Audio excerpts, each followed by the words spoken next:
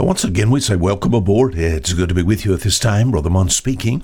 Our program here called A Fisherman's 5-Minute Look at the Book. We've chosen here almost to, as far as our Bible is concerned, almost to the book of Revelation. In fact, it's the book of Peter. In fact, it's the second epistle of Peter. And we've gotten into verse 1. Brother Munn has tried to take and in an expository way look at the Bible, and he has gone little to nowhere. He hasn't even got one verse. 2 Peter chapter 1, verse 1, but we've had a good time. Thank you for being there. Thank you for being a regular listener to us here in the port of Bon Secours, Fishers of Men Ministries International. Hey, if you'd like to email us, it's just not an email, but a website.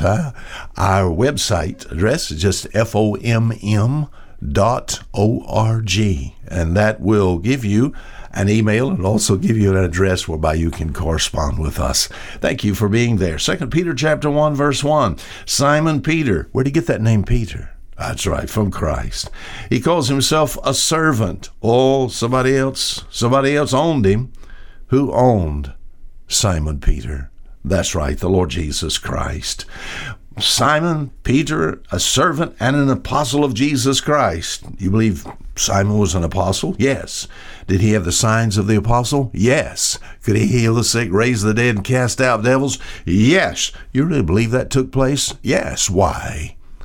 Oh, Jesus called the 12, and he said, listen, you heal the sick, raise the dead, cast out devils. In fact, he said, don't you even go into the area of the Gentiles.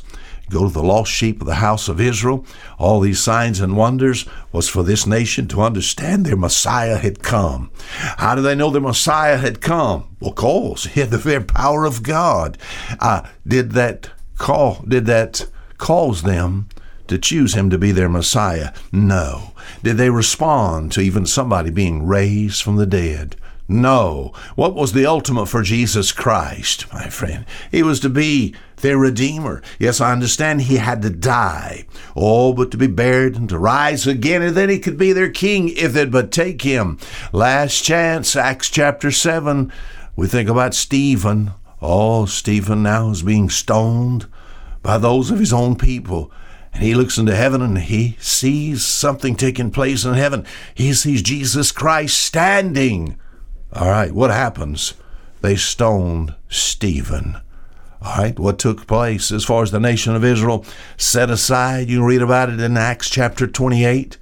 As far as we think about this nation, now the salvation of God is sent unto the Gentiles. I'll tell you, I thank God over and over and over again. I'm not saying I understand the unbelief of the nation of Israel, but I'm so glad that God give us Gentiles an opportunity to find the grace of God. So today, we think about healing the sick, raising the dead, cast out devils. Oh, no. We live in an age of faith, the age of grace, I don't believe in Jesus because I saw somebody healed. It says this, to them that obtained like precious faith. Faith in a Savior that I've never seen. Faith in a Savior that I've only read about here in the New Testament. God honors that faith because for by grace are you saved through faith, and that not of yourselves, it's a gift of God. It's good to be saved. Notice what he calls this faith. Simon Peter, a servant and an apostle of Jesus Christ, to them, he writes, to them that have obtained like. Now, how does he describe this faith? Isn't this good? Precious. Simon Peter must have hung around John a good bit. John was the loving one. But he says, precious faith. All right, he says this numerous times in the book of this book of 1st and 2nd Peter. Chapter 1 and verse 7, he says that the trial of your faith being much more precious than gold. Precious. All right, he talks about for as much as we have not been redeemed with corruptible things. Verse 19, 1 Peter 1, it says, but with the precious blood. Isn't that good? All right, chapter 2 and verse 4, all right, he says this, to whom coming as unto a living stone, disallowed indeed of men, but chosen of God, and precious faith.